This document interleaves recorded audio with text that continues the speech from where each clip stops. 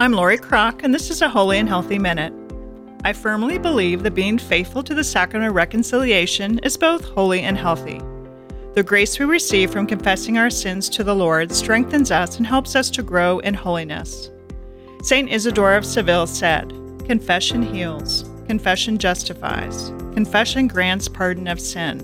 All hope consists in confession. In confession there is a chance for mercy.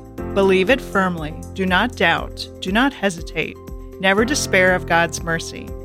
A priest once spoke to me about preparing for confession by reflecting only on this: where I failed to love, with God, with my neighbor, and with myself. This has helped me to better prepare to receive the sacrament. Let us pray. Lord, give us the grace to desire the sacrament of reconciliation for the health of our souls. Amen.